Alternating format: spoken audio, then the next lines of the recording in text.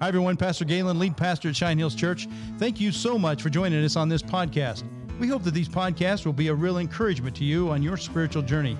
You can also connect with Cheyenne Hills at CheyenneHills.org. Hope you enjoy the program. Across the street and around the world, Cheyenne Hills. Hello again, everybody, and welcome to the podcast. Nathan, welcome. Good to be back. Last week of May here, we're just kind of closing out May, and I don't know. Have you had a busy May? Oh my goodness, May has been very busy, but also the weather's been back and forth. That's really exciting. Oh my gosh, it's unbelievable.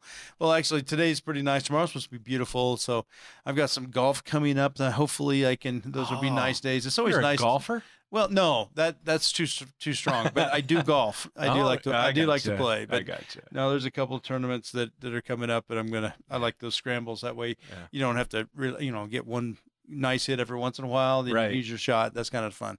So anyway, I actually got out and hit some balls the other day. So it was kind of nice. Feels a little springtime for me anyway. It gets my soul, kind of greens up my soul a little bit, I think. Right. But anyway, so how about graduates? Do you have any graduates in your family or extended family? Or? No, not this year. There's a lot of graduation happening. Oh my gosh. Yeah. Even tonight we're graduating a whole class of high schoolers, and they're in a big function for them. That's exciting. I did speak at a graduation banquet last Friday night up in Casper. Nice. And it was a joy watching all of them. Some of the kids were just kind of playing practical jokes, and then a couple of them got up and just with tears talking about how they love everybody and they're going to miss them. Oh yeah. And it was just it makes your heart warm. Yeah. And hopeful. It was really good. The enthusiasm, seriously, and I think. I haven't had a high schooler in my house for a while, so it's been a while since we've graduated. Our kids are 36 and 33, so it's been a while. But just being around that high school senior, there's so much excitement and so much hope for the future, and so much, it's just like this. They're just being shot out of a cannon and going into life, and you hope and pray for them, and hope that the world doesn't unscrew the top of their head and put a whole bunch of junk in there. I know. And but anyway, it's terrifying for parents. It's sad for parents. It's exciting. It's a lot of change though. When it comes to graduates. But okay, so I guess on a sadder, sober note, we are this week and dealing with another school shooting, and you just go, man. There's some kids that will never have another day in school, and I don't know. Have you immersed yourself at all in knowing what's kind of going on there in Texas? And well, I looked at probably the same reports everyone else has so far. That an 18-year-old gunman entered a school building there in Uvalde, Texas, an elementary school building, and wound up taking the lives of 14 children and severely wounding some others. Yeah. So that it looks like some of them may potentially also lose their lives. It's just heartbreaking, tragic beyond. And the way that I understood it, I think I just heard this even today, that he went in and locked himself into a particular room. Is that right? I didn't know. Maybe I misunderstood. Yeah. I'm still trying to piece all these things together and exactly what happened. But man, just tragic stuff. But, we were talking about the shooting, and then we started talking about some other shootings. And you go, and we were actually getting confused. Oh, you're talking about that. Is it Sandy Hook and then Columbine, and you go back for sure. We were talking about that, right? And then we're just trying to remember some of the others. It's like there's been too many, way too many, right? I mean, any is too many, but it's like, what the heck, right? Everybody's trying to figure out this why. Right. What's your why? Well, and that's one of those things too, where you look backwards in history, and there was a time where it wasn't like this. Yeah. And that's where we have to look, okay, where did the inflection point come? And you look back into the 1990s when some of these were where you first start hearing about them, like Columbine, and then I'm not exactly sure the actual dates there. I remember there was one in Jonesboro, Arkansas. And you look at, okay, what has changed in our culture? Yeah. What some people will do is they'll say it is the gun. Right. They'll call for all sorts of governmental change. Yeah. And yet one thing that you can understand is you cannot legislate this kind of horrible issue like this, a lot of times it becomes a political talking point for all sides. And so that's true.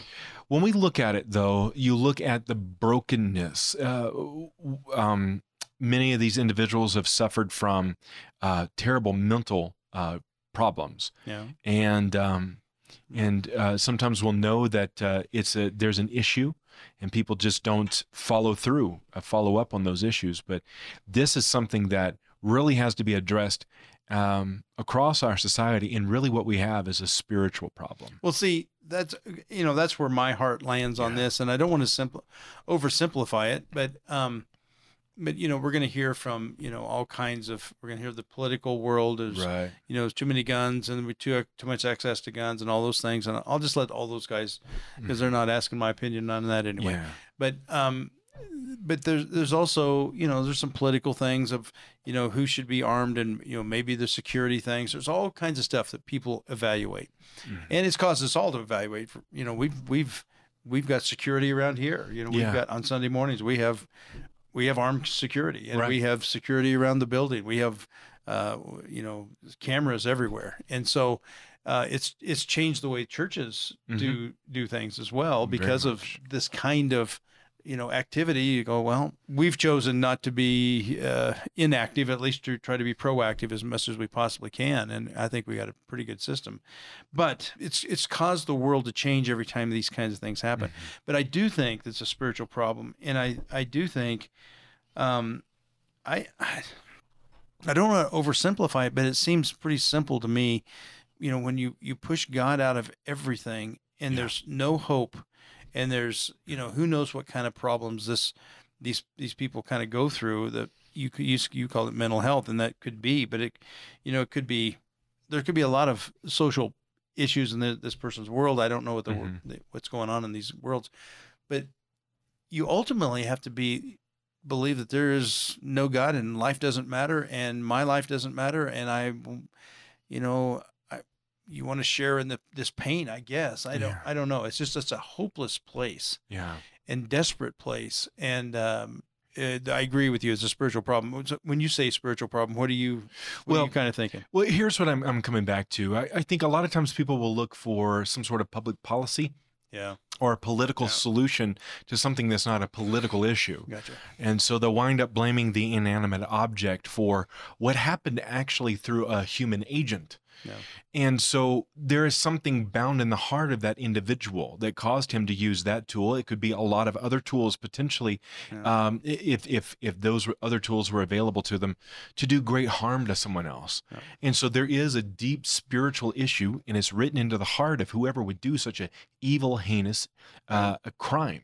Well, and see, that's to me what makes it a spiritual issue, because I think everybody would agree this is evil. Right. Well, evil has a source. Right. There's a source of evil, and that's hell itself. That's Satan himself, to try to get into the heart and mind of an agent. Right. To wreak havoc. And I know it's a sad state of affairs. A sad day in our. I've been thinking about those. I watched the news here at noon before we recorded this, and it's like, just your heart breaks for the people. I can't imagine. Even the first responders having to deal with some of the things that they're exposed to. Right. These guys and gals are amazing.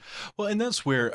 So I was teaching. I don't have my notes with me, but I was teaching on this subject just recently, and it was anthropology. I'm using big words here, but anthropology and hamartiology. Yeah. And in that subject, it was actually just this last Sunday. In that, of course, we just talk about the doctrine of man, and then the doctrine of sin, and how sin marred the image of God, in which God made us. And so you can't understand mankind without sin, or vice versa. Right. But in this, you go back through all of the several Greek words that are used for sin or iniquity in the Old Testament. And oftentimes there's a word used, and I don't have it right on the tip of my tongue, but it's a word that talks about simply missing the mark. But then there's another word that's used, and it's talked about. It talks about genuine evil intent, Yeah. and it's the idea of a brokenness, something that where a person has gone so far, Yeah. where it's more than just missing the mark. Right. It's that every thought and deed of that individual has now reached a place that is truly evil. Well, and, Yeah. and what it said, in Noah's day, they were only evil all the time. You remember that? Right. And so the intent of a man's heart was only Wow. evil all the time. And it makes you wonder if we're not approaching, some of those. There's so much evil, and it's almost like it has unconscionable evil. It doesn't have even a conscience tied to it, or remorse, or it's a level of evil that you go, wow, this has got to be from this. Humans can't come up with this kind of evil on their own, in my opinion. Agreed. It's got to have some Right. help. Right. But I was just reading something the other day, and it talks about how you mentioned harmartiology. Harmoniology. I actually know what it means. I just couldn't say it. Yeah. Right. That study of sin, and really everything goes back to that sin, right. right? Exactly. And even this truth, we're talking about this, the idea of truth in our sermon series, and that idea that man is born with this sin problem. That's right. If you understand that starting point, and that the sin separates us from God, that's what separates us. Nothing else separates us. It's sin. Right. And we've got this sin problem. And if you think that, no, we're basically born good, you're never going to understand what really separates us from God. That's the wrong path. Right. Right. And so I really think I don't know if it's the essence of truth and understanding mankind, anthropology, but it's a big part of it. What Right. your starting point is. And I think partly the reason I go that direction is when you look at the entire letter that the Apostle Paul wrote to the Roman church. Okay. He lays out how sin, in chapter 1, he talks about how sin came in, and the fact that there is sin, and sin applies to all men because everyone, the invisible attributes testify that there is a God, that testifies that there is a natural order Right. to the world around us. And when people work opposite that order, they wind up destroying themselves. Right. Chapter 2 and then chapter 3 also begin to point out that even people that think they're righteous, if they're, and he was actually addressing people that had tried to keep the law perfectly and Right. so on, he continues even dismantling. So it's not just people that did not grow up around understanding the law because they're in some foreign culture. Right. He then comes back even to his own culture, the Hebrew culture. Right. Then by Romans 3:23, he just makes the simple statement, for all have sinned Yeah. and fallen short of the glory of God. And in that, he actually in the church to Galatia wrote this in Galatians 3:10, for all who rely on doing the works of the law are cursed, because it's written, cursed is everyone who does not keep on doing everything written in the book of the law. Right. And so anyone who could keep the law perfectly, I mean, you take the 10 commandments. Can anyone truly say they have kept at all times every one of all 10 of those commandments? The rich young ruler did. Other than Yeah. that, I don't know of anybody. Right. But even that particular statement, the question of Yeah. I've kept all of these things from my youth. Yeah. Okay. When did you start? Because, That's true. That's a good point. I never thought about that. right. But And so what he comes down to it by Romans 6:23, again, Romans 5:12, he points out how because of one man, sin entered into the world, and death by sin. Mhm. So, and then he points out again, so death passed upon all men, for all have sinned. Right. He makes Romans 6:23, for the wages of sin is death. So now we're looking at over and over again, he's saying everyone here has something bound. It is now part of your humanity. well, and the central figure in all of this is sin. That's right. And a lot of times we break things down. It's like, well, or we explain it in such a way, even give it labels, so that it's like, well, now we can explain it. So it's like it's not sin. It's like, no, it's sin. Right. That's the issue that we're dealing with here. And the problem with sin, if we go back to first part of Romans, what I was wanting to pick up on, Mhm. the verse that really always grabs me is when God said, and God gave them over. Yeah. After a hunk of time, after they would continue on down this road, it says God gave them over. And I'm not exactly sure. I have no idea when that who that happens to and when that happens. He just says it happens. Right. But it's like people that are just, if you want to call it, hell bent on sin, right? Right. Exactly. It's like at some point God just gives them over to their own depravity. That's right. They Yeah. don't recognize or not trying to even struggle with this Yeah. this sin issue or recognize that they're born with a sin issue. And and of course that's repentance. That is revival. That is, I think it's the only thing that could possibly break through.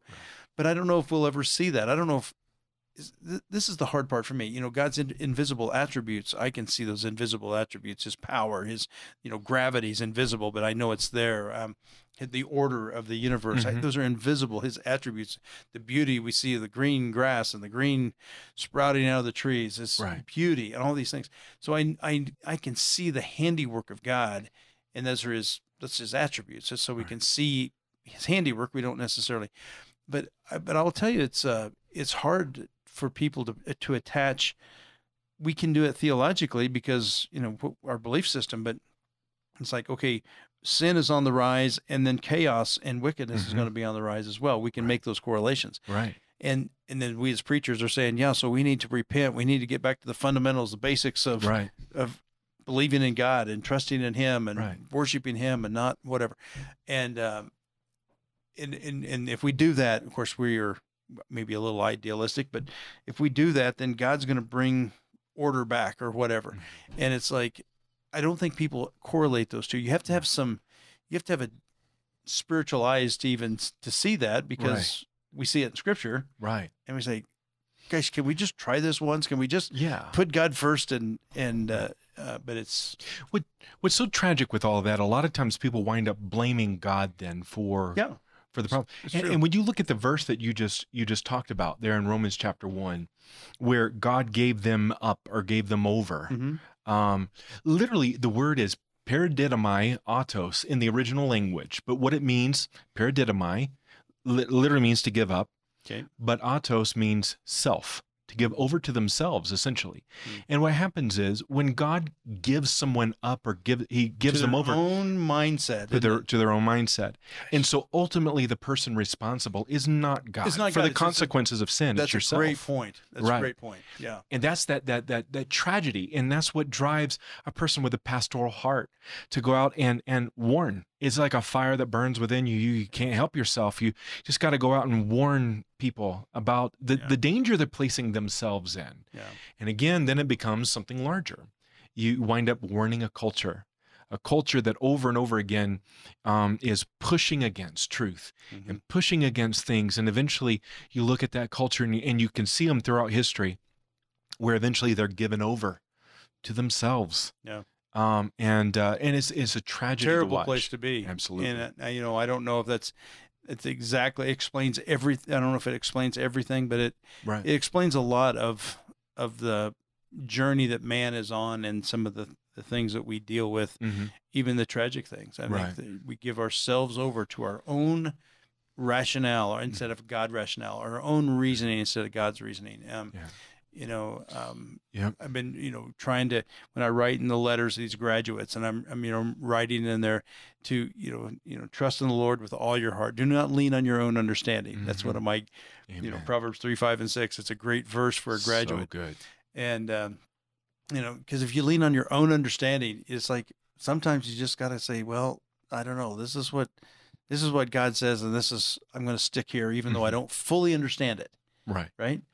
And not all my friends aren't believing this or whatever, but I'm gonna hold to this truth, and that's I don't know. I think God looks for those few, and they're out there. Absolutely, they're out there, and we have to continue to encourage them. But it's there's those that have fallen deep into the self-absorption of sin. And when you look at that, you look at the effect of sin then on a place like Uvalde, Texas. Okay, yeah.